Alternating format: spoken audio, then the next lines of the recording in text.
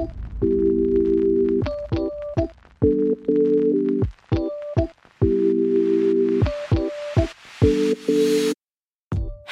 welcome to the Freedom House Church Weekend Message. Today, you'll be hearing an exciting message from a communicator on our teaching team. Whether you're just waking up, on your way to work, or going for a relaxing evening walk, we know this message will equip you to experience Christ's freedom today and every day. So enjoy.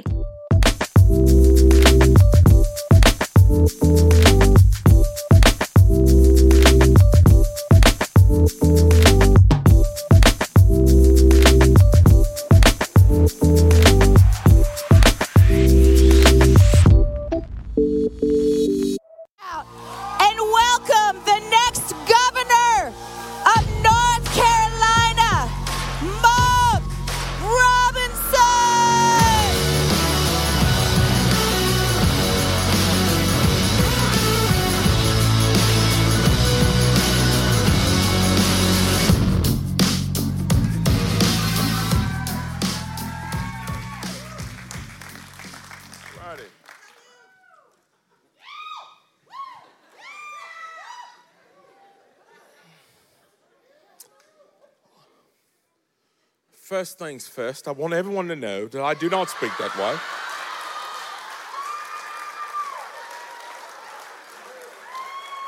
I have no earthly idea who she was imitating, but it was not me.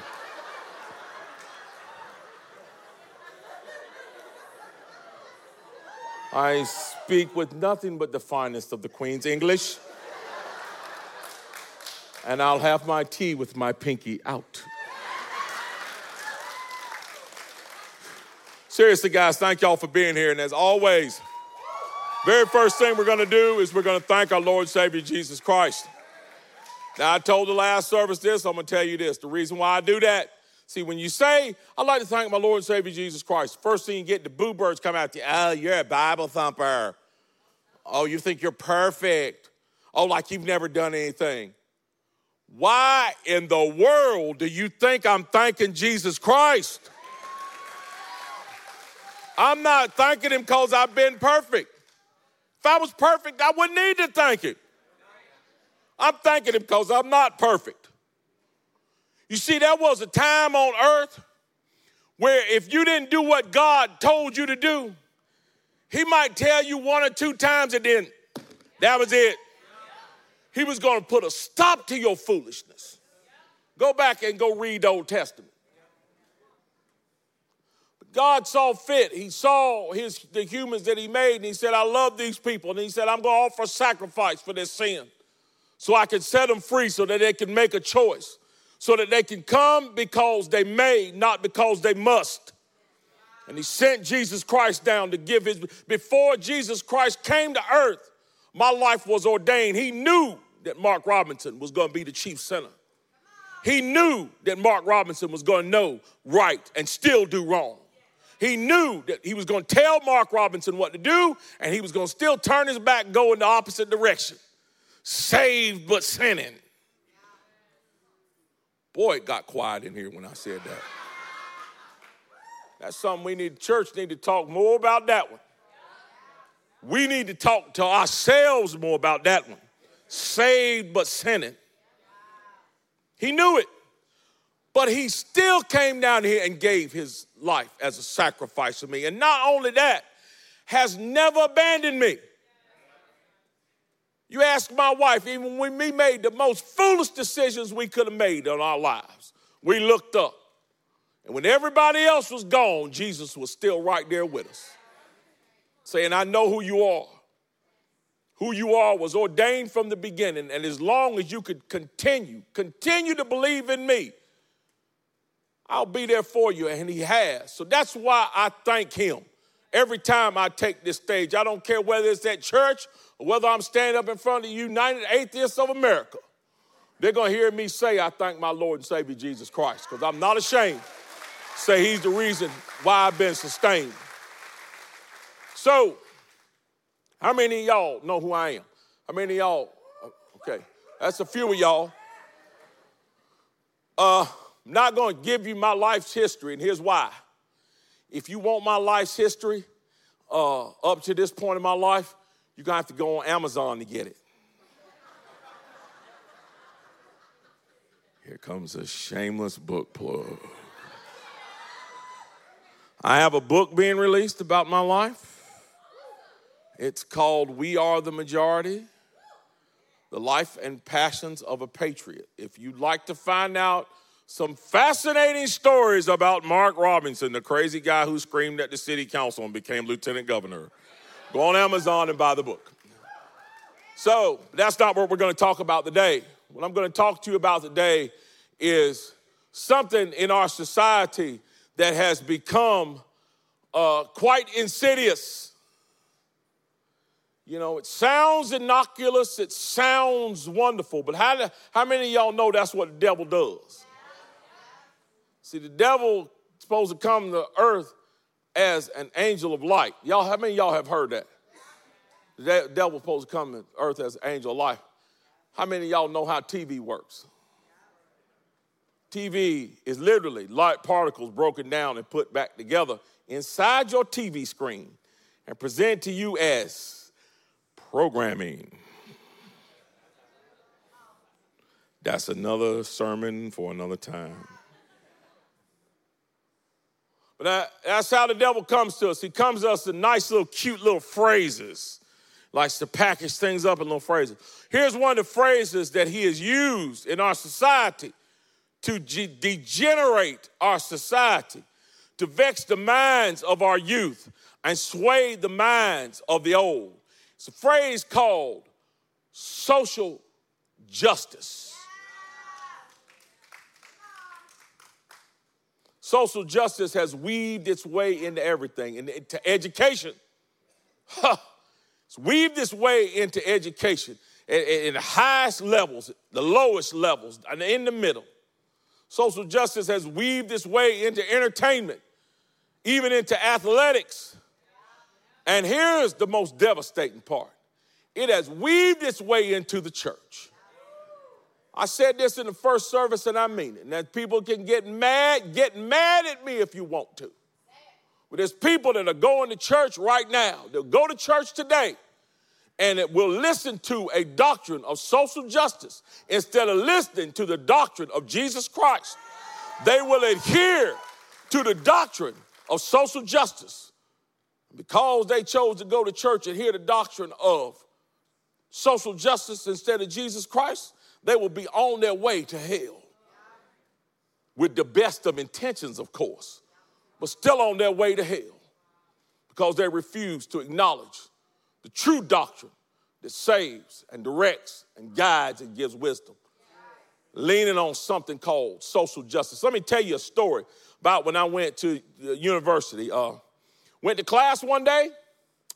We get in class, and all the students there were sitting in the desk, and the professor says, we're going to do something a little different here today. She says, I want you to move all the desks out of the way. And I want everybody to go stand against the wall. And when she did, I said, oh, God, here we go with this again. I'd already done it in another class, so I knew what to expect. I'd already been apprised of it. So we all lined up against the wall. And she said, I'm going to give a statement, and then after I give the statement, I'm going to give you a certain amount of steps to take forward with each one. And so we all understood the rules. And first thing I think she said was, if you're at a two-parent household, take 3 steps forward. Some people took 3 steps forward, some people didn't.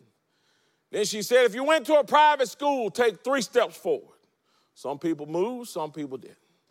Then she was saying all manner. If you went to Europe on a private jet, take 15 steps forward. She kept asking these ridiculous questions, and when she got finished asking these questions, she told the people who got all the way to the other side of the room, she said, now to those who got all the way across the room, I want you to turn around and look at those you left behind. She said, this is what privilege looks like. Then she looked over at me, and I'm leaning against the wall, staring at her, waiting to go back to talk about what I paid her to talk about instead of this foolishness. And she looked at me and she said, you didn't take any steps. And I said, no, I didn't. And she said, well, did you not do any of these things? None of these things to apply to you? And I looked at her and I said, some of them I did. Some of them I haven't. I said, but let me tell you about where I came from. I grew up in a little red and green ramshackle house that was infested with rats. I was number 9 of 10 children. My mother was uneducated. My father was an alcoholic who beat her incessantly. I witnessed domestic violence in my house. I saw an incident once where my mother and father fought with a claw hammer, bloodied each other with it all throughout the house. Said I grew up going downtown here in Greensboro, looking at the businessmen and their secretaries and feeling less than a human. I said, that's where I came from. But I said, let me tell you something about where I stand right now. I said, where I'm standing right now, I am the smartest person in this classroom. And I said, I don't say that out of arrogance or without proof. Because everybody in this classroom, up to and including you, was willing to participate in this farce. I was not. And I said, let me tell you something about privilege. You see them kids over there on the other side of the room? I learned more about life and what's important in life playing in the dirt in my front yard with my brothers and sisters than they ever could have learned on a private jet going to Europe. I learned more over a simple bowl of grits, because that was all we had to eat in our house, than they ever could have learned over the sumptuous meals over their great dining halls. Because I learned what was important in life.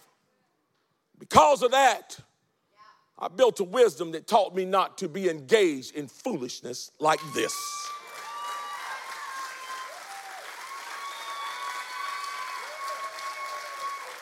You see, social justice and its lessons is a folly.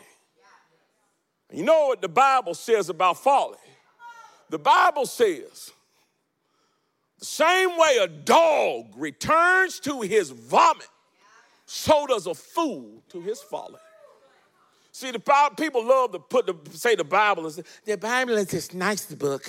It teaches you how to be nice, and you got to be nice and kind all the time. I would encourage you to read the words of our God. He was not playing, and he is not playing with you now.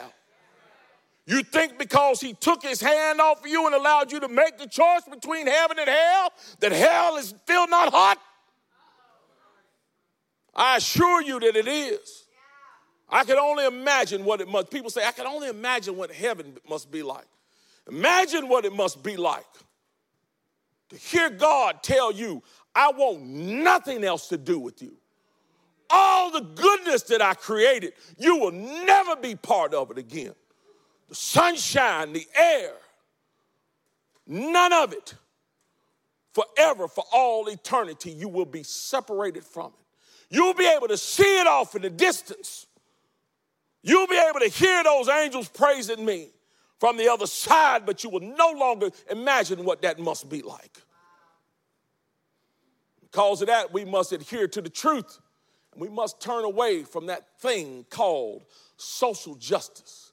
We must keep it out of our hearts. We must keep it out of our minds. We must keep it away from our children. And we must keep it out of our churches. It's a dangerous doctrine that leads to foolishness. Now, I want to show you a picture here. Put that first picture up there on the screen. Take a look at that picture. It's got 2 words there at the bottom: equality, equity. You see, this is the kind of stuff that social justice warriors present to try to make their argument about why equality isn't any good, why equity is the way to go. Let's talk about equality first. You know, in the Declaration of Independence say, we hold this truth to be self-evident that all men are created equal. They are endowed with their creator by certain inalienable rights. Among these are life, liberty, and the pursuit of happiness. You see, a fool who does not adhere to wise counsel hears equality and say, well, all men are created equal. That means if I want to, be a man and swim in the women's swimming pool, what's wrong with that? By that doctrine, I think the NBA should pay me millions of dollars to be a point guard. I was created equal. You see, they leave out the major, and they leave out the whole phrase, like a lot of people do with the Bible.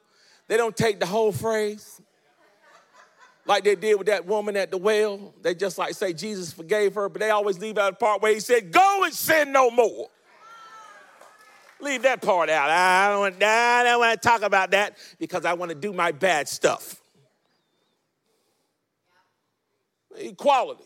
You are equal because you've been endowed by your Creator with certain inalienable rights. Among these are life, liberty, and the pursuit of happiness. You can pursue happiness. I can go out right now and pursue my happiness by trying to get a tryout with the Lakers. Guess what? After the tryout, the team's not going to be happy, and neither am I.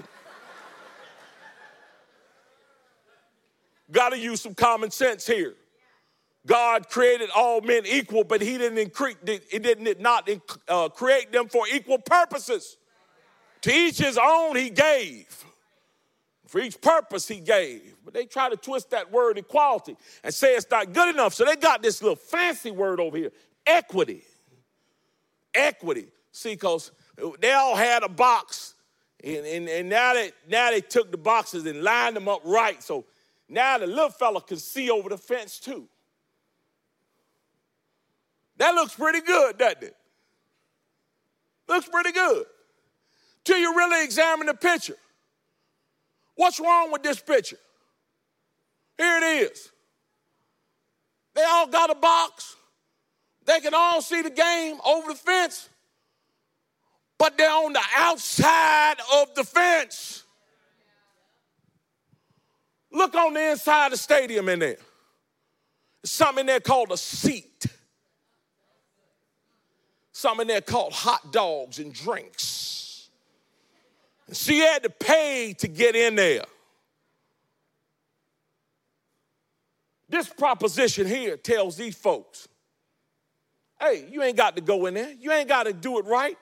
You don't have to follow the rules. We'll give you a box or two to stand on outside of the arena, outside the stadium. I don't want you in here coming in the stadium now. Because you might come in here and sit next to my little Billy. And I know how you people are. Now, y'all need to just stay out there on your box. I gave you your box. Be happy. And I say that to point out something else. Look at what color the people are on them boxes. How are you going to tell me you care about them when the only thing you're concerned about doing is helping them to continue to break the rules and stand outside the game?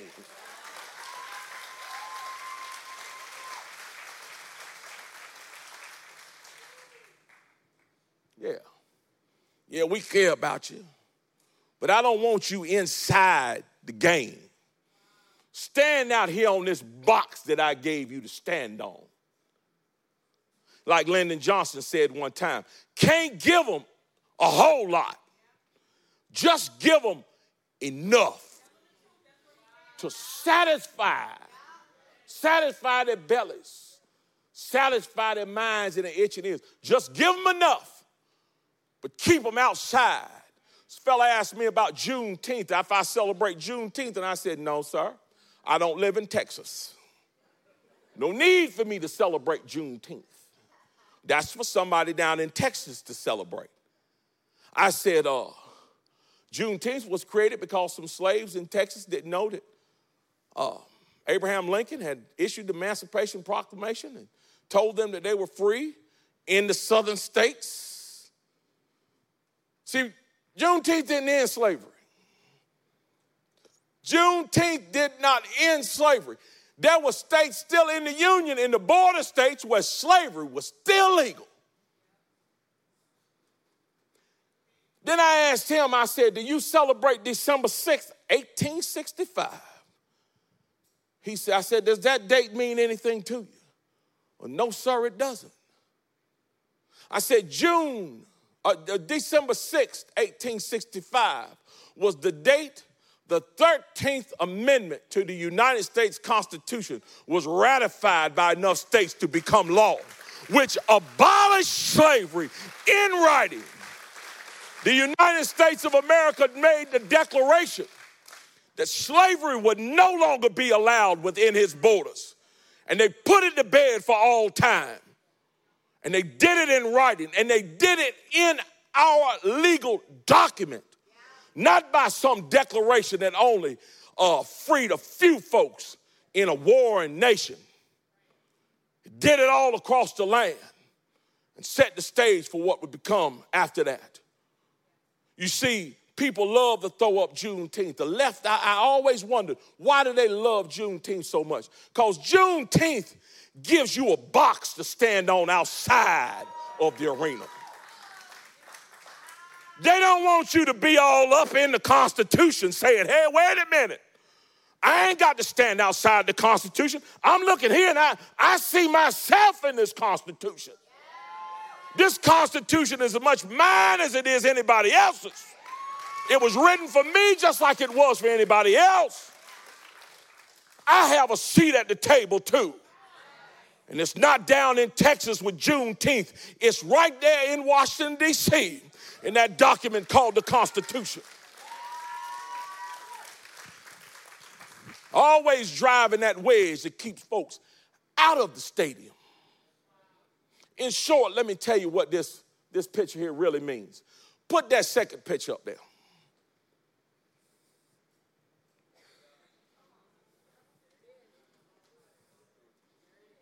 That's what it really means. On that side over here, there are 3 boxes. Communism. That's just how communism works. The biggest dog in communism has all the trappings. Always has. The biggest dog in communism is the one sending people off to the gulags. The biggest dog in communism is eating a sumptuous meal at the table while his people are starving. It's exactly how communism works. But see, in socialism, that's how socialism works. Oh yeah, we're going to give you what you need, but we only going to give you enough.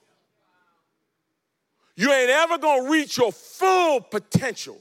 You'll never get the full experience of the game. We'll give you just enough to be happy. You'll be able to see the promised land, but you won't ever be able to go into it. That's what socialism, communism does. Communism has killed more people in the 20th century than any political ideology in the world's history. People always talk about the Nazis, and they were terrible, terrible people, but they were a cheap carbon copy of the communists.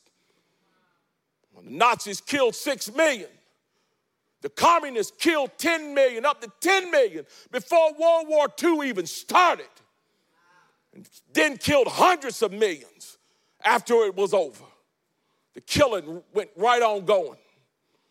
The great nation state of the United Kingdom used to have a saying that said, the sun never sets on the British Empire. And that was a fact. The British Empire stretched around the globe, and wherever the sun was shining, it was shining somewhere on the British flag in some nation. But after World War II was over, the British decided to embrace something called socialism. By the end of the decade, the nation couldn't even pick its own trash up off the streets. And the nation has never really recovered and has never been the same.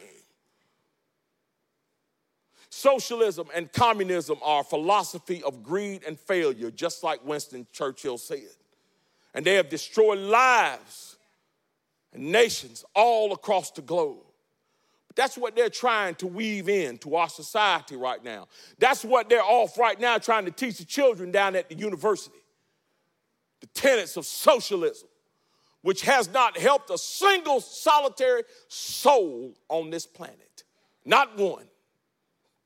Except for those who push it. And those rulers who rule during it. You know, there's a good saying that says you can vote your way into socialism. You have to shoot your way out.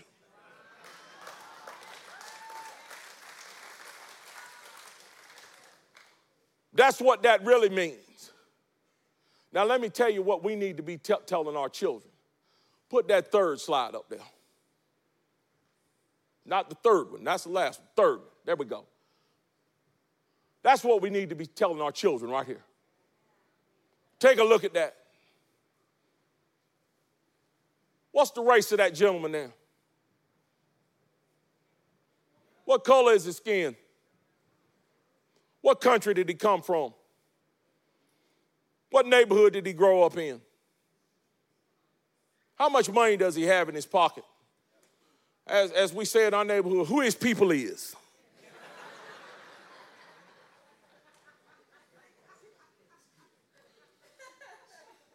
It does not matter where he came from. It does not matter what his skin color is. It does not matter who his people is. Look where he stands. Look at his arms raised up over it. Look what he is looking at.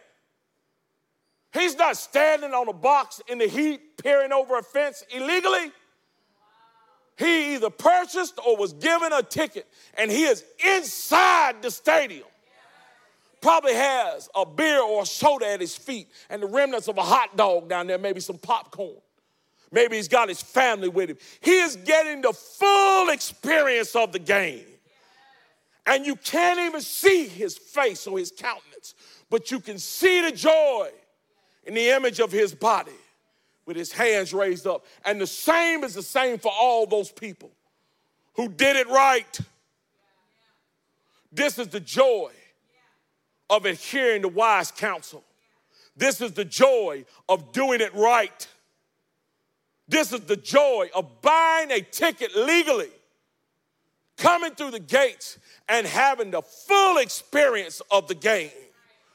You see, that's what America and Americans and patriots and lovers of God want you to have. They don't want you to stand outside the game on a box. They want you to come in and have a seat. See, if you cared about those people outside that stadium, if you really cared about them, you went out there and you told them, you know what, why are y'all outside? Well, we don't have enough money to get in the game. Well, guess what? I got a few extra dollars in my pocket. Y'all come on around here to this front gate. I'm going to buy you a ticket and come on in here so you can sit down. Not only am I going to buy you a ticket so you can come sit down, I'm going to buy you a hot dog and a soda. You know why? Not because I want to give you the gift of this game. I want you to come in and experience what it's like to sit inside the stadium so you can go back and you can tell others, don't stand outside the stadium. Do what you need to do to get a ticket to get inside, because you can never reach your full potential by standing outside on that box. But you see, that's not what they want. They want you to stand outside. They want you to stand outside on that box and wait on your welfare check. They want you to stand outside and stand on that box and wait for them to come down and tell you, I need you to come down here and protest with the Black Lives Matter. So we can help so-and-so candidate push this agenda. We need you to get down off the box and come down here and burn up your neighborhood so you can be on TV. And then finally, we need you to come down here and get off your box and come down here and come push this button for my name. Even though I have not done a thing for you, but given you a box to stand on outside the game.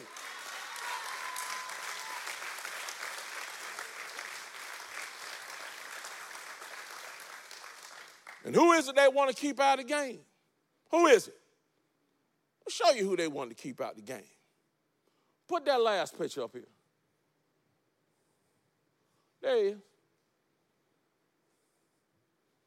Look at that picture.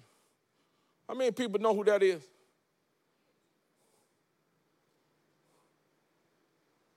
That little skinny fella sitting there on that banister. That's me. That's my daddy sitting right beside me. That's my sister standing on the porch. That's who they want to keep out of the game. You see these people that push this agenda, that need this cannon fodder to run their agendas. You know what cannon fodder is? Cannon fodder is cheap cloth that you wad up behind the cannonball that gets burned up when you light the fuse, but it helps that cannonball go farther. And after that cannonball has gone off to do its mission, you reach in there and you dig out that cannon fodder, which just happens to be black at that point, and throw it away like trash. Serve this mission. Get out of here till the next time. See, when they see somebody like that, they see their cannon fodder. Somebody that's going to serve their purposes. And they got every prediction for somebody like that. Oh, you're going to be a drug addict. You're going to be a gangbanger. You're going to be in jail or the graveyard or on the street corner slinging dope. You're going to beat your wife and not take care of your children. There is not any way in Hades they ever would have thought that that child would have become the first black lieutenant governor of North Carolina. No way. No way would they have thought it.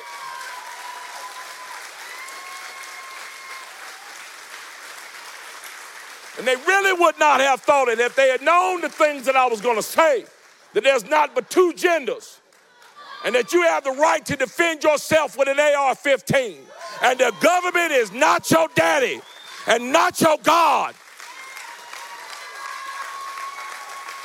I can guarantee you, if they had knew who I was in the womb, they'd have done just like the king who talked to the wise men. Tell me where he is so I can go see him. And they'd have marked me for death, because I'm going to tell you what they can't stand. I'm going to tell you what they can't stand in this society. You know, them folks on the other side of the aisle for me, they ain't never had it for black folk. Once upon a time, we were in the slave plantation, and they looked at us like we were less than. Then we were in Jim Crow, and they looked at us like we were less than. Now we run the social justice game, and they looking at us like we are less than. And as soon as one of us popped up and say, I'm a man made in God's image, and I will not adhere to your foolishness, and I will stand up for this nation and for my God, then they mark you for death and point at you and call for your destruction. You see, that's who they want to stay outside the game. Because I know, I was around 1975 maybe. And you see how little I am. I was scared of everything, scared of my own shadow. And very first time I wasn't scared of something. I was standing in my front yard, playing in the dirt, playing a little truck in them. I looked up and I saw these people walking towards me. And I stood up and I poked out my little baby bird chest. And I looked at them and I thought, I don't know why, but I want to fight those people. I don't like them. Told the other group, I said, I want to turn into the American Dream, Dusty Rhodes, and give them all the bionic elbow. You see, those people were hippies, what you call hippies. And I didn't know it at the time, but I found out later that what they really were, they weren't really just hippies. They were communists. Communist workers who had come to Greensboro to try to finagle black folks to join the Communist Party. They tried to get my brother and sister to join. And they were down there telling us, oh, we got your best interests at heart because we know you little weak, stupid people. You can't do anything on your own. You need us. There's no way you can succeed at anything without our help. And we're down here to help you and help you fight the Ku Klux Klan. Now, mind you, to this point in my life, I had never seen a Ku Klux Klansman. I still think I've only maybe seen a man in a Ku Klux Klan robe once. But they were there to assure us that they would protect us from the Ku Klux Klan. And we were there to give you and help you. They weren't here to help us. They were literally there to capture us, to make us slaves again to a political system that would stifle our lives and destroy our communities, to continue the good work of good old Lyndon Johnson and his Great Society program, which replaced the black father with a welfare check and replaced the American dream with the projects in black communities. That's what they were there for. They weren't there to give me the American dream. They were there to give me a box to stand on outside of the stadium so that I could never realize my full potential. See, because when they drove through those neighborhoods, I know they were looking at them little black boys and them little black girls going, there's gold out there. There's gold out there. And if the other side mines that gold, one of those little Negroes might end up becoming the president of the United States, and they might throw all of our plans off. That's literally what they were saying. We can't let the other side have this strong and powerful people. And I say that with all confidence because Americans are strong and powerful people. Each set of Americans, no matter what part of the globe you've come from, your people have had struggles. The Irish survived the potato famine. The Italians survived their troubles. The French have survived theirs. And black folks survived the Middle Passage and the slave plantations and Jim Crow. And you see, those people know that we are strong and effective people, that we have lived the story of overcoming oppression just like all other Americans. And they have targeted us for death through a program called social justice. And they are weaving it across this country in education and in religion. And the target is folks like that right there. Well, I had a mama who knew that I had a target on my back. And she knew the only shield that could keep that target from hitting this mark was the blood of Jesus Christ. Because she prayed that blood over me, I was protected. I was protected. So now what do we do about this? What do we do about it? What do we do about this wickedness called social justice? First thing we need to do is realize who we are. We're not weak, ineffective, jelly-backed people. I'm tired of people telling me because I'm a Christian, because I'm black, I'm supposed to be walking around talking about nobody knows the trouble I know. What's that other one? We shall overcome. We shall. Not one time in my life when I faced adversity did I say, I shall overcome. My God tells me that when I face adversity, that number one, I am to stand up like a man. M-A-N. Unbend your back and stand up like a man. Number two, look at your family and say, stand back, I got this. Number three, put on the whole armor of God. It ain't said nothing about now, oh, it's me. Put that armor on and then do like David. Go into battle and take the head of your enemy in God's name. And that's what we're called to do. We're called to be the Christians that God has called us to be. And we are called, here we're getting ready to get in trouble, called to be led by men.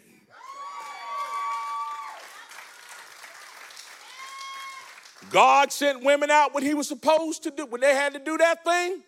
But when it was time to face down Goliath, sent David, not Devita, David. When it was time to lead the Israelites out of Israel, he sent Moses. Not Mama Moses, Daddy Moses. See, God knew what he was doing when he made men big and hairy and ugly. It's because you're supposed to scare away predators, whether they're in the woods or standing in front of your kids in elementary school.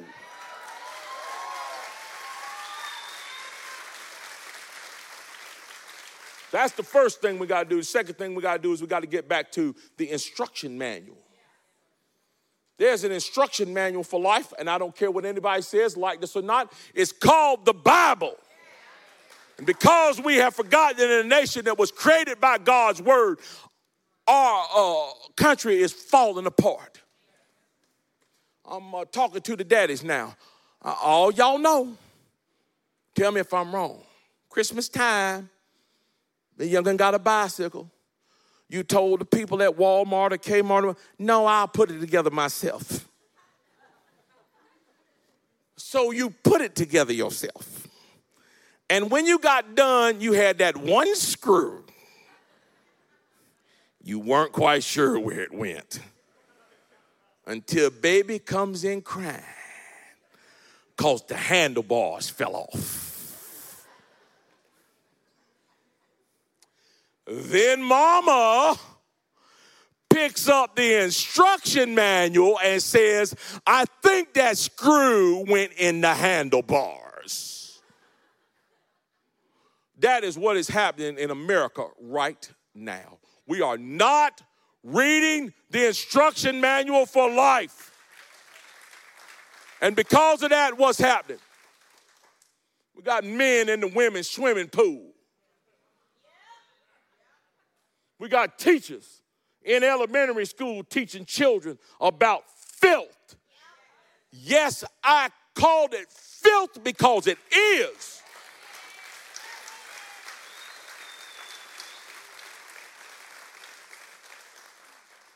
We got teachers indoctrinating instead of educating.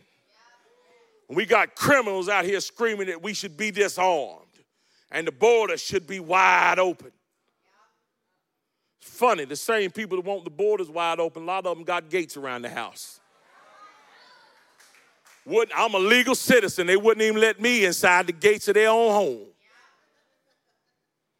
Tickled me one time I saw, what's that lady, Maxine Waters.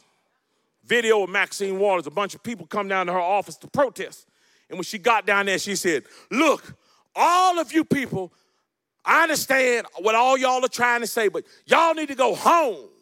The protesters looked at it and said, that's what we're protesting. We're homeless. You see how that works? But we're not telling the truth anymore. And we're not following the instructions. We have the greatest instruction manual in the world right on our coffee tables. And we reach right over that dusty Bible to get that remote control that the numbers have been worn off of. See, because we have to start making some choices of how we're going to be. We have to start making some choices of who you're going to be like. You're going to be like a self-help guru. Last service was talking about Dr. Phil. Is that who you're going to turn to for help? You know, you got to just do something that makes sense. Just it makes sense. You know, if your head is hurting, stop banging it on the wall. It's common sense. Dr. Phil tells you all the stuff your grandma told you that you didn't listen to. I don't know how he makes these millions of dollars. You going to listen to him? You going to listen to the man at the mega church?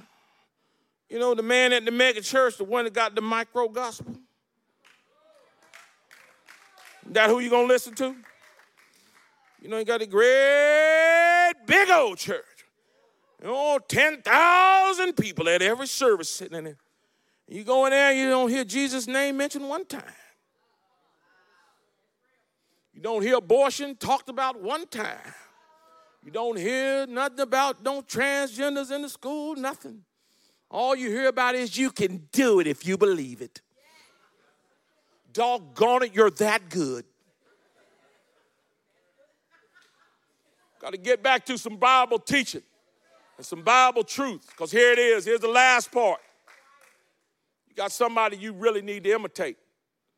Now, we all want to be Jesus. I got bad news for you. Tain't but one Jesus. He didn't come but twice. He didn't come the second time. Now, I'm suspecting that maybe Jesus might get fed up here in the next 15 minutes and just come on back. He might, you know, I was expecting to come back 10, 15 years from now, but guys, come on, really. I can't take this anymore. Let's go ahead and get this done. There's number one Jesus. None of us can be Jesus. None of us going to be perfect. All of us going to fall short. You can strive all you want to, but here's who you can be. You can be him. You can be a man called John the Baptist, the one that Jesus Christ called the greatest man ever born to a woman. John the Baptist came to earth, proclaimed Jesus, told the king of truth, and got his head cut off. Not just got his head cut off, had his head delivered to his worst enemy on earth in a basket. That is not a story any of us want to emulate. But it's all a story we should be willing to emulate, to stand up for God's truth. So you want to stand up and fight against this thing called social justice and all the things, the wickedness that it stands up for? Stand up and proclaim God's truth. Follow his instructions. Follow his will and be the people he would have you to be. And we can win this battle all day and every day and twice on Sunday. Let's stand up and get it done, guys. God bless you all. God bless this church, and God bless the great state of North Carolina. Thank you.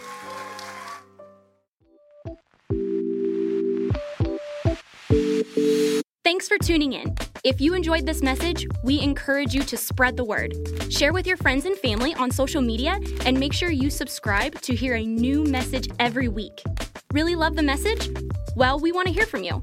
Make sure to leave us a review below. Want more Freedom House content? Follow us on Instagram @Freedom House and subscribe to Freedom House Church on YouTube. We hope you are equipped to experience all that God has for you this week, and we'll see you for our next Freedom House Church weekend message.